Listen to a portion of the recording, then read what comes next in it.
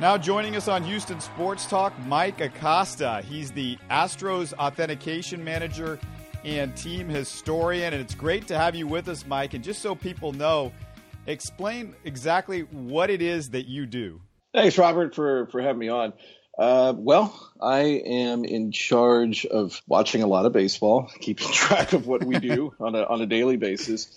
I say that every game that we play is like another little chapter in Astros history, because you never know what's going to come out of a game. So that being said, as part of the authentication, MLB authentication, I incorporate that program into our team here, where we pull game-used equipment. So that includes baseballs, bats, hats, uniforms, jerseys, you name it. I mean, anything, even dirt that was used on the field where a player, like Jose Altuve, may have gotten his 1,000th hit, in the batter's box that night, or dirt from Tal's Hill, when we dug that out over the offseason this past year.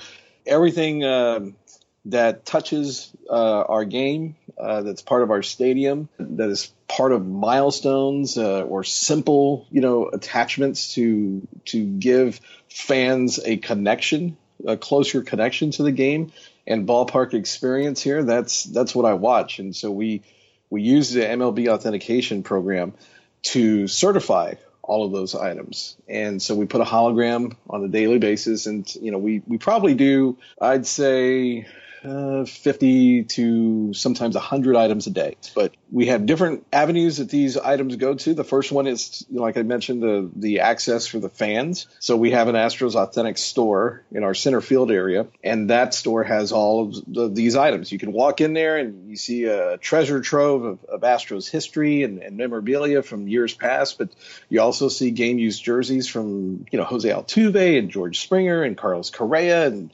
Alex Bregman, Dallas Keuchel, and all the wonderful, athletes that we have on this club. And you can buy a foul ball. I mean, if you don't catch one in the stands that night, we send up on average probably 12 to 20 baseballs a night to the store. And then if we get some later in the game as well, we do that. And it just brings like I said, a better ballpark experience for the fans who really love that. The other avenue is giving milestones to the players. Like last night, we had Derek Fisher, who made his major league debut. We got his home run ball from the Crawford boxes. There was a fan out there who was extremely, in a class act and very nice guy, returned that ball to us. We gave him a couple autograph balls and a couple game-used baseballs from the debut last night. And we gave that ball to Derek, along with some other game-used baseballs for the game, so he could take and give to his family and keep it, for future mementos of his major league debut. And then we also archive stuff. So we have a storage area here at Minute Maid Park where we keep the history of the club. And so you can go back and some of the things that we have in there range from, Gene Elston's travel suit from the 1960s with the Colt 45s when they used to wear the Western outfits. We have a 1959 Houston Buffs uniform in there. We have Carlos Correa's major league debut jersey in there. We have, George Springer's first, playoff uniform that's in there as well. Jose Altuve, when he broke Craig Biggio's single season hits record in 2014. We have almost every ball from above 200. He got 225 that year. I think it was that year. And so we have a lot of those in there too. So it's just a huge amount of stuff. So I oversee the authentication program, the Astros Authentic store, the stuff that goes to the store, and kind of design with that and what we sell over there, and trying to keep it fresh, and also the archives. Hopefully we can put all this stuff on display and have the fans come out to some sort of Astros Hall of Fame exhibit here at Minute Maid Park in the future. We've done a lot of internal groundwork on that, but we'll see where that goes here in the future. But that's kind of what I do. I just kind of watch what we do on a daily basis, and I plan ahead, because you never know what's going to happen in a ball game if you have a no-hitter or something else, and you have to react to that. It's very time sensitive, but we have to react in a way where it's a natural reaction to what happens on the field. We don't want to become a detraction from what's happening on the field. So it's a very busy, very detail-oriented position that I have. It sounds extremely cool. I know there's Astros fans out there that are going, man, that sounds like a fun job to get. How do I get one of those jobs? We don't want to take the job away from you, Mike, but I would like to ask you, how does someone get a job like yours? How did this happen for you? Well, it happened, I guess, real natural. I went up to the Astrodome and dropped off a resume.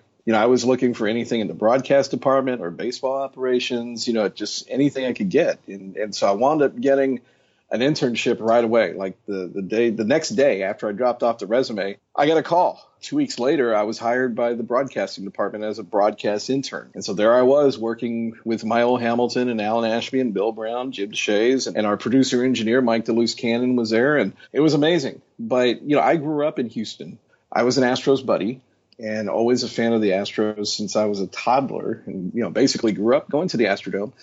And so when I was a kid, I guess there was I just remember going to the Astrodome and being fascinated, walking into the dome from a hot parking lot, feeling the rush of air conditioning, as you opened up the doors and walk in, and then you see the bright green AstroTurf field and the rainbow uniforms, the orange seats, and just the way it was designed. I mean, there was something real fascinating about it, and of course, as I got older and, you kind of watch WGN and the Cubs are on, or you watch TBS and the Braves are on, and it's outdoors, and they're talking about Wrigley Field and the Ivy and how historic it is.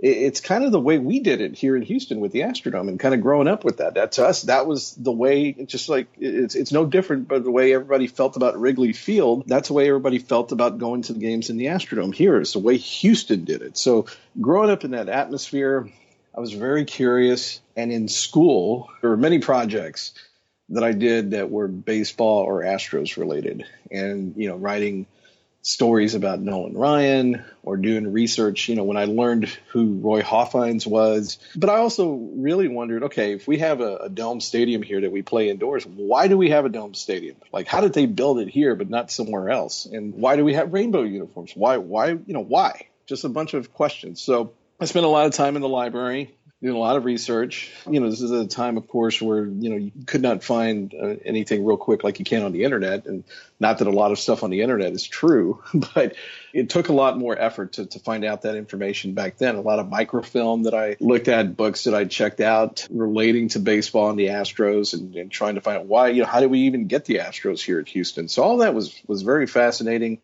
And by the time I got hired by the Astros, that basic knowledge, the roster and the history of the team and the stadiums and everything involved, they sort of naturally started to place me into these projects where it started out where I was double checking stats on the back of baseball cards, that we were producing internally, kind of like those, we used to do the mother's cookies baseball cards and right.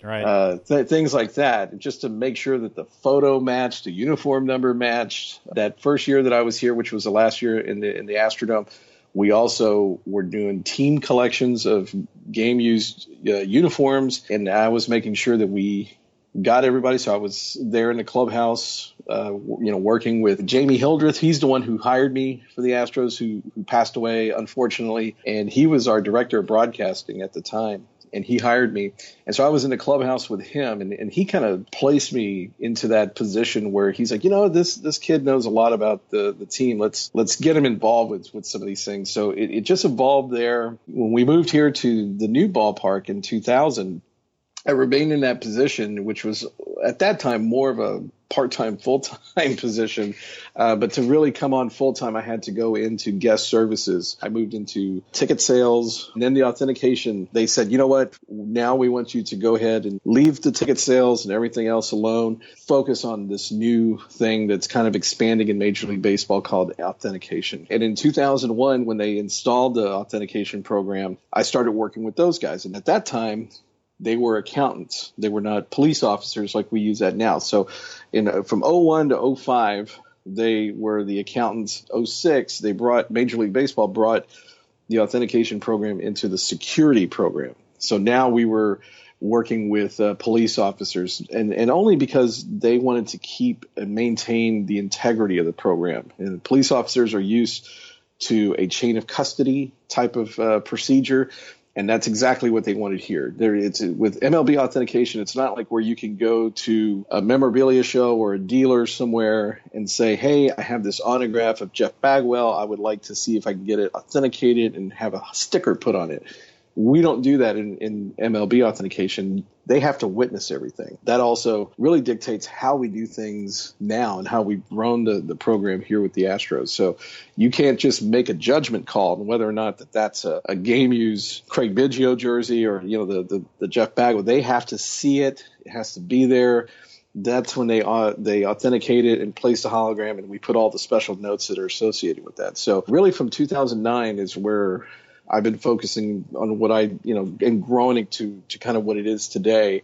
And there's still aspirations to grow it even more. So that's kind of the way it just sort of evolved. It wasn't anything that, I applied at the Astros and said, "Hey, I want to work in authentication," because that wasn't really a term that was used. I was doing broadcasting and communications. And that's one of the other things that I've done here too, is I've been able to do the public address announcing when Bob Ford's not here. So usually if he can't make it to a game, it'll be me that steps in and we'll do the PA for the game that night. Yeah, Bob Ford, friend of the show. He introduces our podcast every week. I use Bob, and he's great. Let me ask you something that you talked about a little bit earlier. You brought up, and I think that caught people's ear that are Astros fans if they didn't know. You're working on an Astros Hall of Fame. What can you tell us about what's going on with the Astros Hall of Fame and when we might see it? I've been advocating this for a number of years, and it's something that, we've gone through ownership changes and executive changes over the years, but from the get-go, even if I was just looking through some of my research yesterday, back from 1982, and the old Hoffines apartment that used to be in the Astrodome in right field. By 1982, they weren't really using it. Hoffines, he actually, he passed away in late 82, and he was no longer the owner of the Astros. And the Astros at that time were looking to create an Astros Hall of Fame and possibly restructuring some of that private apartment in right field for that. And that would have been the 20th anniversary of the club at that point. It's been discussed for many, many years, but I think there's a lot of other factors that are involved. It's what kind of presentation are we going to do? Who's going to organize it? I've been tagged with that duty here over the past few years and kind of laying out the groundwork, which is a labor of love for me. And it's baseball is a language that I feel that I speak very well and knowing the history of the club. So kind of laying out how we would present it, the story of our franchise, the archives that we have, the other types of tools that we have, such as audio archives, video archives, how we can incorporate that and create something that is interactive. But again, there are other logistics that come into play, such as more recently, what is the master plan for Minute Maid Park? We've gone through some renovations here on the main concourse, where they came in, they redid the Diamond Club. They've done work to the club level. We obviously just completed the center field project. And so now there are other projects too. And in the midst of that, there's the talk of the Astros Hall of Fame. So getting out ahead of that and doing the prep work and how we would do it has been my job. And so I've been kind of steering that internally and keeping that conversation going and see where that rests along the lines with the master plan of the ballpark. And if you kind of think of where we're at in the history of the Astros at Minute Maid Park, we are in year 18 here in this ballpark of 30 years, and we have 12 years left. It seems that we're going to be here for a good long while. The capital improvements have been made to the ballpark, and like I mentioned, the renovations that Jim Crane's ownership has put into the ballpark. So it seems that we're going to be here for a good while. So I think establishing a Hall of Fame somewhere here on site, and there's location is very big. It's where do you put it? From some standpoint, it's still a little early on it. From other standpoints, look, personally, I have a vision of what this would look like. where you walk into an area where you see a diorama of Colt Stadium. You see the uniforms, you can hear Gene Elston calling the game at Colt Stadium. You can hear the Colt 45's fight song, then you walk into another room and it has a domed ceiling. It looks like the Astrodome from the outside. There's a replica of the scoreboard firing off. You see the great games. There's a interactive sort of notion to it. I mean, I can see where we can take this, but from an organization standpoint, we need to have alignment on everything. And so that's what we've been working through, and just making sure that project fits into the master plan project of Minute Maid Park. This is more than a year or two away, I gather, from what you're saying. It could be. Realistically, I think that, if we had to do it in less than a year, we could. I've done a lot of work behind the scenes but there are certain tools that I would like to use in a Hall of Fame. And I mentioned the video archives. Over the past year and a half, we've been going through a project, a very large scale project, where we've been working with a company here in Houston who has been doing a wonderful job at digitizing our archives. Every few weeks and over the past, several months, like I said, they've been working on this project for a year and a half. We get, I get to log in and look at what they're uncovering and see more things that I feel that we can use in a Hall of Fame. So there are still tools that remain to be. It's like these little gifts on Christmas morning. You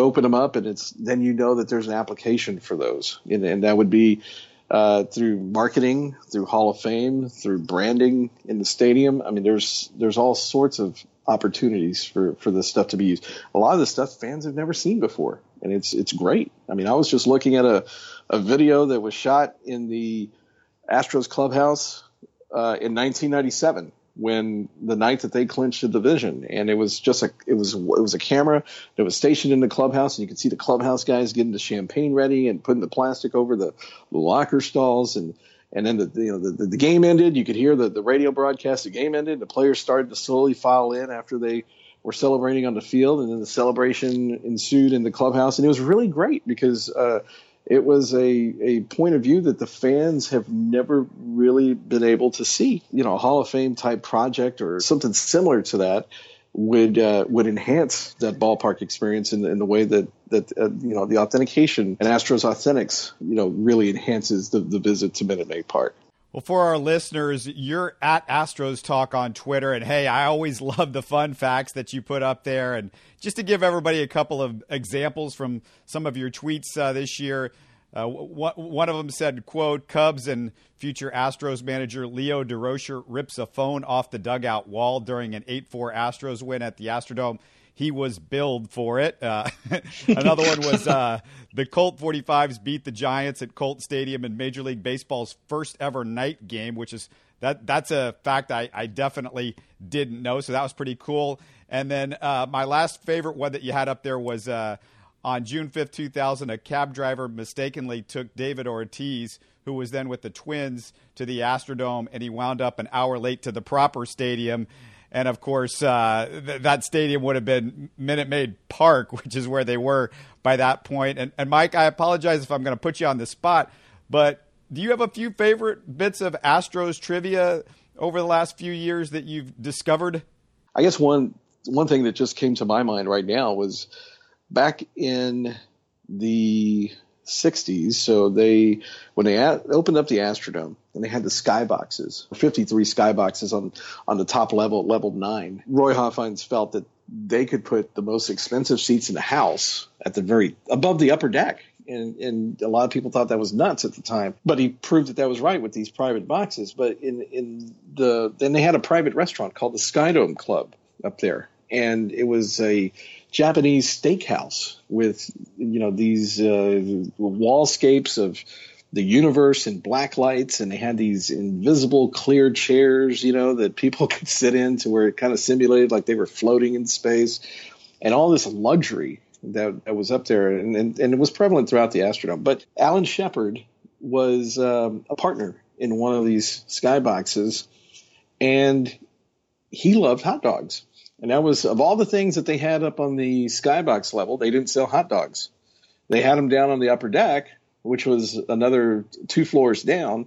So he asked the server in the suite in the skybox if, hey, I'll give you some money. Could you run down there and pick up some hot dogs for us up here? And the server went down there and said, yes, Mr. Chabrion. So he brought him back up. But then what happened was Alan Shepard brought his own hot dog machine. There's a little bun warmer and a little roaster and everything, and set it up in the skybox. And back then, the AirServe was the concessionaire at the Astrodome. His name, if I remember correctly, his name was Frank Keogh, I believe. I'm almost 100% certain. Frank Keogh. So he was like the director of AirServe back then, the concessionaire. He's like, oh, we can't have any outside food coming into the stadium, and he kind of refused and told Alan Shepard he couldn't have it here. Well, Alan Shepard was real good friends with Roy Hofheinz. Alan Shepard was one of the guys that Roy Hofheinz called and said, look, we're changing the name of the team from Colt 45s. We've narrowed it down to either Stars or Astros, and that's the type of guy that Alan Shepard was to Roy Hofheinz. I mean, he confided in him and actually valued opinions and such. So when he found out Roy Hofheinz was called by Alan Shepard, and Roy Hofheinz is in his private suite in right field, and Alan Shepard's up on the skybox level, he said, hey, this guy, we're over here and we can't have these hot dogs and we're starving. And Roy Hofheinz goes over there and shows up in the skybox, says, no, it's okay. It's totally okay. And let him have the hot dogs. We don't have hot dogs up here, and so they AirServe changed their tune, and Shepard's Special Hot Dogs was the nickname of his little machine, and they kind of became a little popular thing amongst the other skybox holders around him, where he kind of shared with the other skybox patrons around him. So that was something that I think a lot of people had never heard about before, and I'm not sure I had tweeted that before because it's a little bit of a longer story, but that's one of my favorites. That's something that just came to mind. Yeah, and Alan Shepard lived down the hall from, I think it was either my mother or grandfather back in the 1960s, which is interesting. And just to put it in for people that might not realize this, Alan Shepard, one of the original Apollo 7, he was the first guy to circle the Earth in a spacecraft. He was the first one to orbit the planet. So Alan Shepard, kind of a big deal. Yeah. I want to ask you about Jeff Bagwell going into the Hall of Fame next month, because I was wondering, are there things that you've had to do to prepare for this with Cooperstown? And is there anything behind the scenes going on in preparation for this? Well, there's a lot of stuff going on behind the scenes from an organizational standpoint, but that's more or less being handled through our sponsorship department, as far as the arrangements for people who are going, and the accommodations and little get-togethers that'll take place in Cooperstown. It's associated with the club, that type of stuff. There has been a couple little things. In fact, we had in our archives that Jeff did not have at home, and I saw him here one night.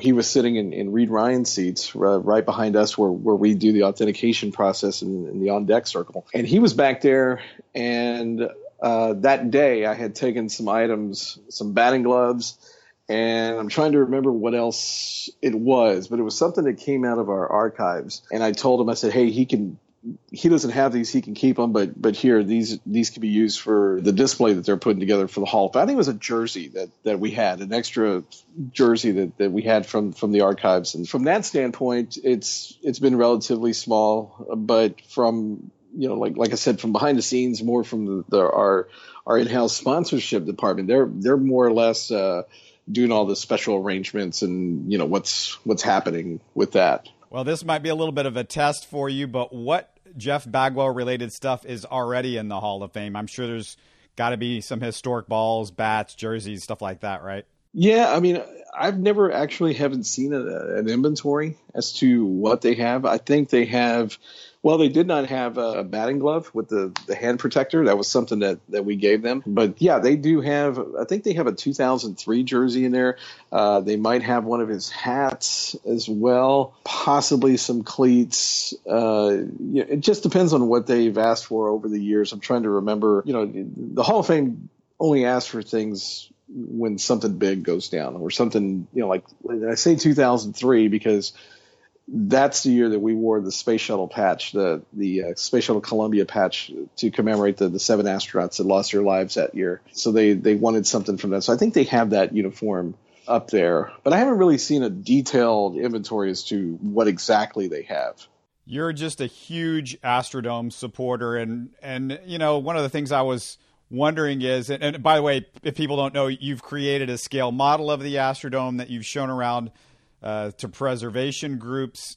Tell me your love of the Astrodome. How is that working in conjunction with trying to get something done with that? What do you hear about that? And what's the affection with the Astrodome? Just is it just the time that you spent there as a kid, or you feel like this is for a greater cause, something bigger? Well, I mean, it's both. I mean, it's the Astrodome is a place that I grew up going to as a kid, for Astros games, with the Oiler games, auto thrill shows, rodeo. What else? I mean, there's so many different things. I mean, the Astrodome has been the place where Houston gathered, and it was all uniquely Houston. I mean, it was a place that a lot of people felt couldn't be built. They felt that they were crazy to try to build it, to try to design it. I mean, obviously there was the idea of a dome stadium prior with the Brooklyn Dodgers, back in the 50s, and some talk of, even a retractable roof type stadium, but no one really knew how to do it. And to get the engineering aspects and the architectural aspects and really start taking a hard look as to how you do it. The fact that they did it here in Houston, I mean, that's what I was talking about earlier is, why did we have the Astrodome? I mean, the Astrodome to me was this fascinating building because you walk in and you see this massive roof with all the skylights and, we're playing indoors, and it just looked different from other ballparks. It's circular, and some other ballparks just had a different look to them, the older ones. And there was a very, personal tie to that. My first Astrodome model I made was in 1987. That was 30 years ago. Just when I was a kid. It was just, made out of poster board and just real simple, Crayola markers drawn on there and cutting out little pie shapes for the roof and holding up the center with a PVC pipe. It didn't even have the interior. It was just a shell. Just wanted something to look like it. So, with the aspect of going there, spending a lot of time there, being fascinated by it, by learning about it and the uniqueness and what it, how it never been done before. I mean, it was twice as big as the Pantheon was in Rome was the next largest structure. And even the Superdome that was built in 1975. I mean, that they always talked about how much larger the Superdome is, but I mean, the Superdome span of the roof is 670 feet. The Astrodome roof span is 642 feet. That's 38 feet. And if you were to put circle and circle, that's only a 19-foot concourse. So it was rather silly to say that. So, just all those aspects and the fact that, I strongly believe that the Astrodome is Houston's signature structure. And it, put the city on the international map and has meant a lot to the city's growth over the past 50 years. And really is a symbol of the future. Back in the 60s and in the 50s, Houston was growing. The manned space program was NASA was being developed and had just been established at Clear Lake, and the Astrodome really added to all that and really bringing Houston out of the thought process of just being, the Old West and cowboys. And, that's what Colt Stadium was. That Roy Hoffines, when the franchise started, really didn't like the Colt 45's name because he felt it stereotyped Houston too much. And he felt that Houston was on the move. Houston was growing. Houston was the city of the future. And so all of those efforts, the can-do spirit to get that building done, that was just impressive to me. And, you take things for granted as things become simpler in life. It's just like having a phone in your hand that you can easily find information now that I mentioned, back when I was a kid, you have to go to the library and look up, the microfilm and everything. You start to take things for granted. And you sometimes you obviously do that without even realizing it. And that's what happened with the Astrodome. And things evolved. The Astrodome was over-engineered, a very sound, strong structure. But after the Astros moved out, we had a new owner in Drayden McLean who had just, got on board in 1992. And by 1999, we were done there. He had established this new downtown ballpark with a retractable roof here at Minute Maid Park, and that was fine. But it really didn't we didn't move out of the Astrodome because it was falling apart. We moved out of the Astrodome because the business model of baseball and sports had changed. For all the fantastic things that the Dome introduced, such as luxury boxes and restaurants and the massive scoreboards and the entertainment value that went into, and also the comfort aspect of being inside and having air conditioning,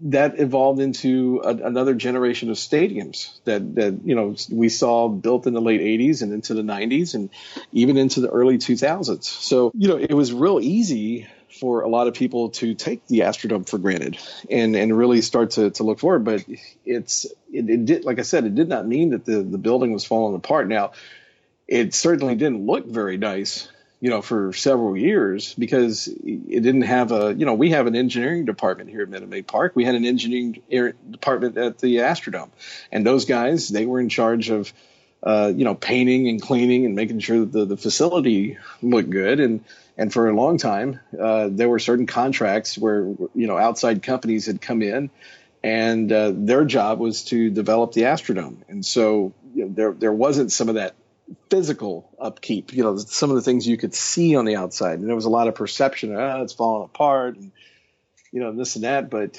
the building I would not have supported the Astrodome being renovated and continued in its life if it was falling apart. They've had engineering analysis of this and to test that, and the building is paid off. For the amount of money that you're going to start to put into it, a huge chunk of that would be required to take it apart, and then there's nothing there. So, I know a lot of people were very vocal about tearing it down, and I think it's just a combination of misinformation that was out there, what exactly the plan was, who exactly was designing it, who wanted to do this, who wanted to do that. And the Harris County's hands were tied for a long time because they had these exclusive contracts with some of these outside third-party developers that wanted to do something. So they had exclusive windows for those companies to do something, and nothing ever panned out. So County Judge Ed Emmett, decided, look, we're going to take this in-house now. We're going to really start to find a solution. We're going to see how much money we're actually putting into the building and insurance and all the logistics and the power that runs through it and what the future can hold for it. And there's still a very large attachment to the Astrodome here in Houston, even though, we haven't played Major League sports there in quite some time, almost 2 decades now. So the plan to really keep it as a building, keep it as a symbol of Houston, but you don't need it as a stadium anymore. But it has such a huge, like I said, it just has meant so much to the development of Houston. I mean, at one point, Paris, the people of Paris really, they considered tearing down the Eiffel Tower. After it served its purpose in the World's Fair, they saw it as an eyesore. They saw it as falling apart. And there was a group of people that had the foresight to really say, no, we're gonna really develop it and change the function of it and use it as a broadcast tower. So, and now it's an international landmark, and that's something that we've had here with the Astrodome since the 60s. It was an international landmark. So we're not really creating an international landmark. We're revitalizing, Houston's first international landmark. There was even talk one time of tearing down the Alamo when it was privately owned.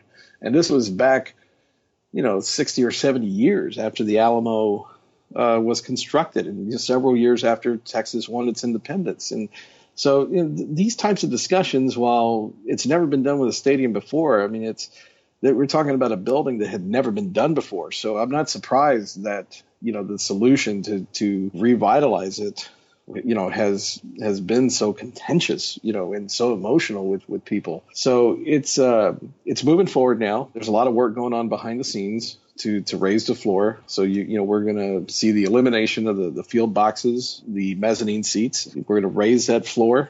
We're going to create 2 levels of parking. It'll be approximately 1,400 parking spaces below ground. When you'll be able to walk in the Astrodome at street level and enter a new performance, event floor that can be designed pretty much for anything you can imagine. and you'll be able to walk in one side and walk straight across. Whereas before, you would walk in at level 3, and it was just a wall because you would hit the mezzanine seats from underneath, and there was a lot of office space underneath there where there were no seats. But when you move back some of the seating trays and kind of, there is going to be some demolition in there to do this process. You start to open up a ton of space in there. I mean, I think a lot of people have also just thought of the playing field as it existed. That's not the case here. You're talking about a space that is almost, that'll be over 600 feet across. And so, you hear about this, these festivals that are getting rained out here in Houston because of the weather.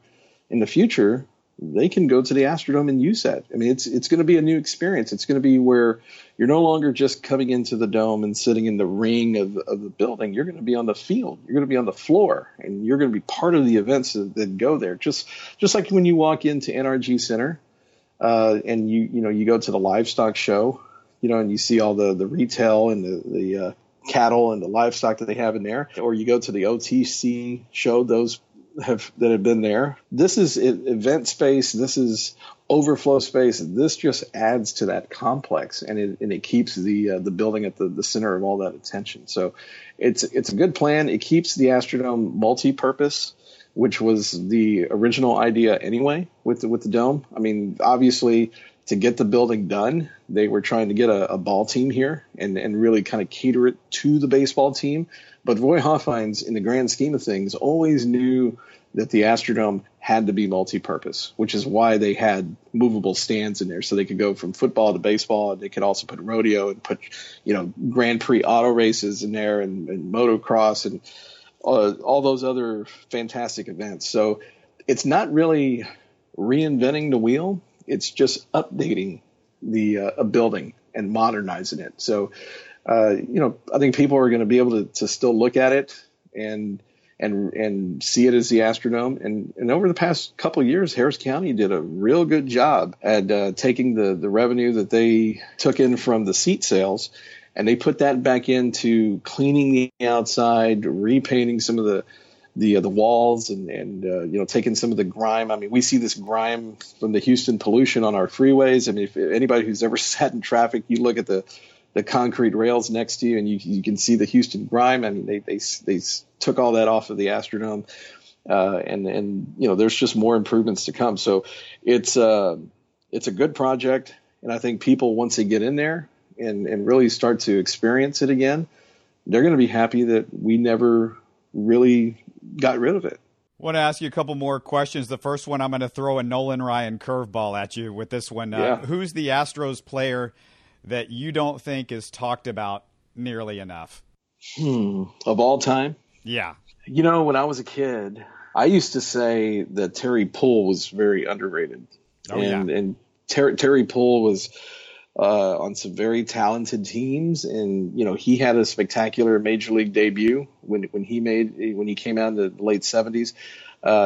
He was a guy who, he saved Nolan Ryan's no-hitter. He had a running catch in the outfield, like in the right center gap. It just seems that he was the guy who you always looked at. Jose Cruz and Kevin Bass and Billy Hatcher came through, and there were some other guys that he lasted different eras. He was there in the late 70s, the first playoff team. He was there when they started to lose games again. He was a mainstay there. And then even later in the transition to where you start to, have guys like Craig Biggio and close to Jeff Bagwell's era. He covered a lot of time, and he was a guy that could come up and get you that clutch hit when you needed.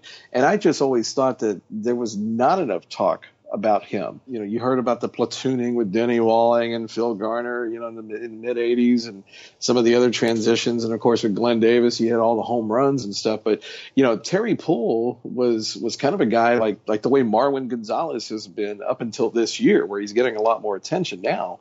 Where, you could put him in a lot of different places too. He didn't necessarily have to be in the outfield. He was a guy that, if you had to put him over at first base, you could probably do that.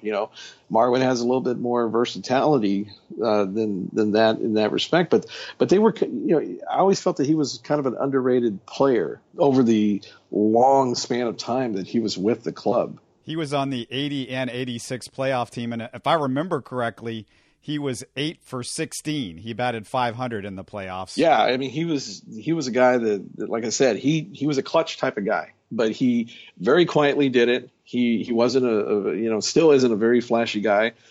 Just real nice and approached the game the right way. Didn't have the cruise going across the scoreboard or anything like that. But he was a very, very solid player, and I'm sure that there's a couple others. I mean, this team has been around for 55 years, so there's many great players. Quite frankly, it's probably been a little bit tougher on a national scale, with getting some of the Houston players the recognition that they've deserved over the years. Where the focus has always been on players, that play for the Red Sox or the Yankees or the Cardinals, and teams like that. There's probably been a few others that we could go over. Yeah, and there's also from that era the underrated, I think, Billy Doran.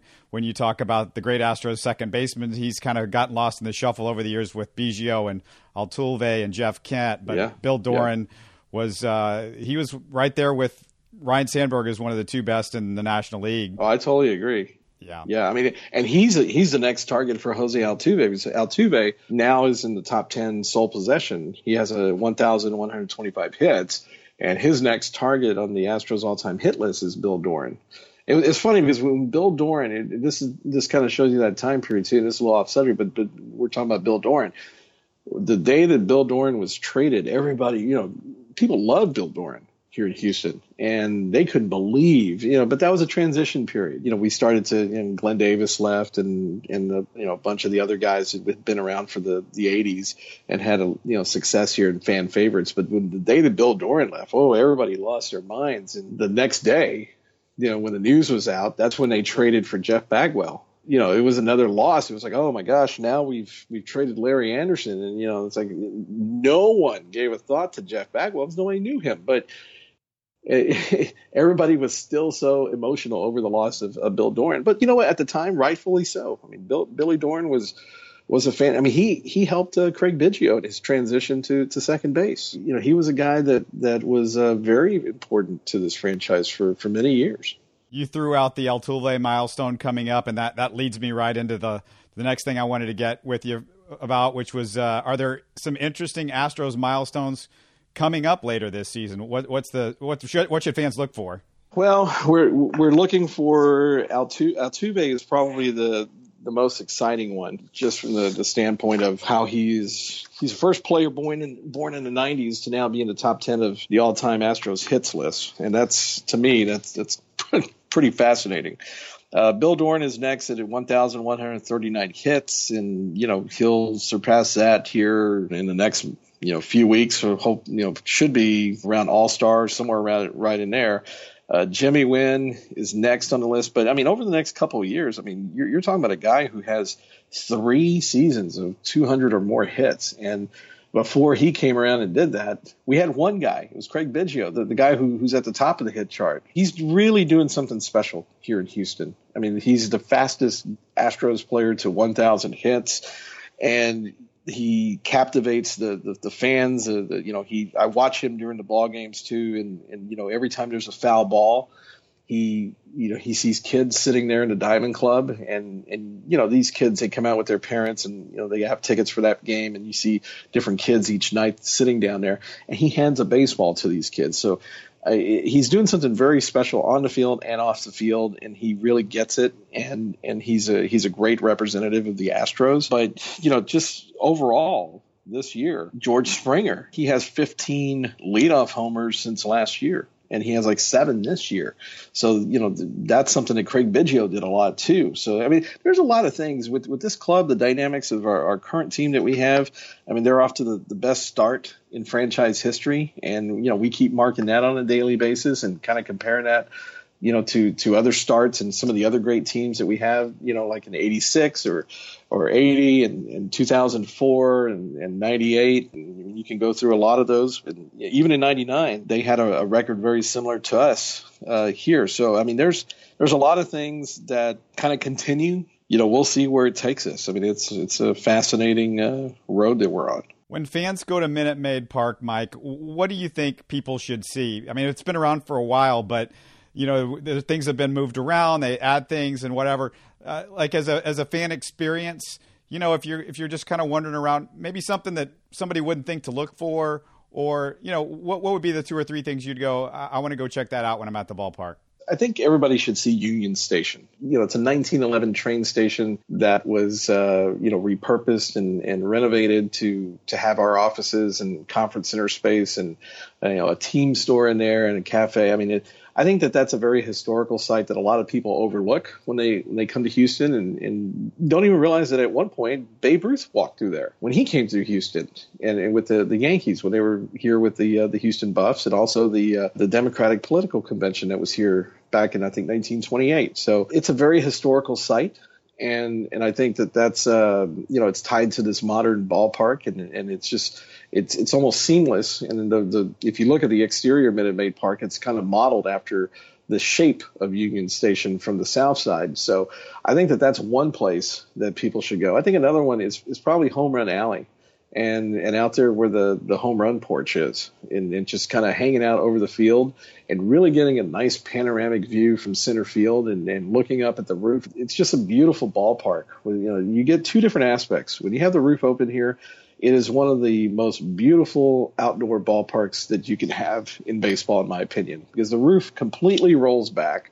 It doesn't stay over any of the ballpark at all. And it just looks fantastic. It looks great. And then when the roof is closed, there are certain times where I kind of feel almost like the days of the Astrodome a little bit, where you're indoors. And, we even use some of the same sound effects that we used to use back then at the Astrodome. So it kind of feels like that. But definitely now, the real place that people really need to check out is the center field area, because that was something, behind Tal's Hill and where that was kind of a real big dead space on the concourse. But the way that's been built out and the concourse has been expanded and the viewing platforms that are there, by the new Budweiser patio, and upstairs where Torchy's Tacos, and the elevator tower that's there with the graphics and the scoreboard that's on it, and the Astros logo above it that fires off the smoke when we win after a game. I really think that it feels like a brand new stadium in that area. It gives fans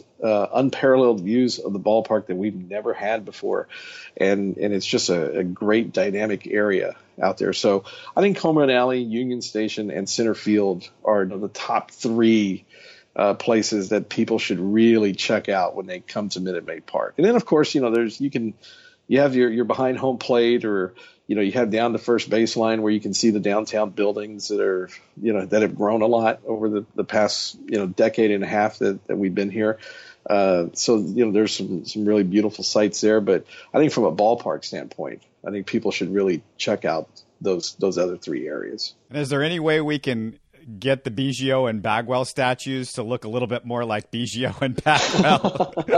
Well, all those types of things are artist interpretations, and so they are what they are. But it's cool, and I think a lot of the purpose of art and sports art is to invoke the memory of something great that happened tied to that team. And when you're out there on that plaza and you see the double play that's happening there between Biggio and Bagwell, you remember what that used to look like. And so it captures that image overall, as long as you don't look too close. Well, I tell you what, it is a fun time to talk Astros right now. This has been just a pleasure to talk with you, Mike, Astros authentication manager and team historian Mike Acosta.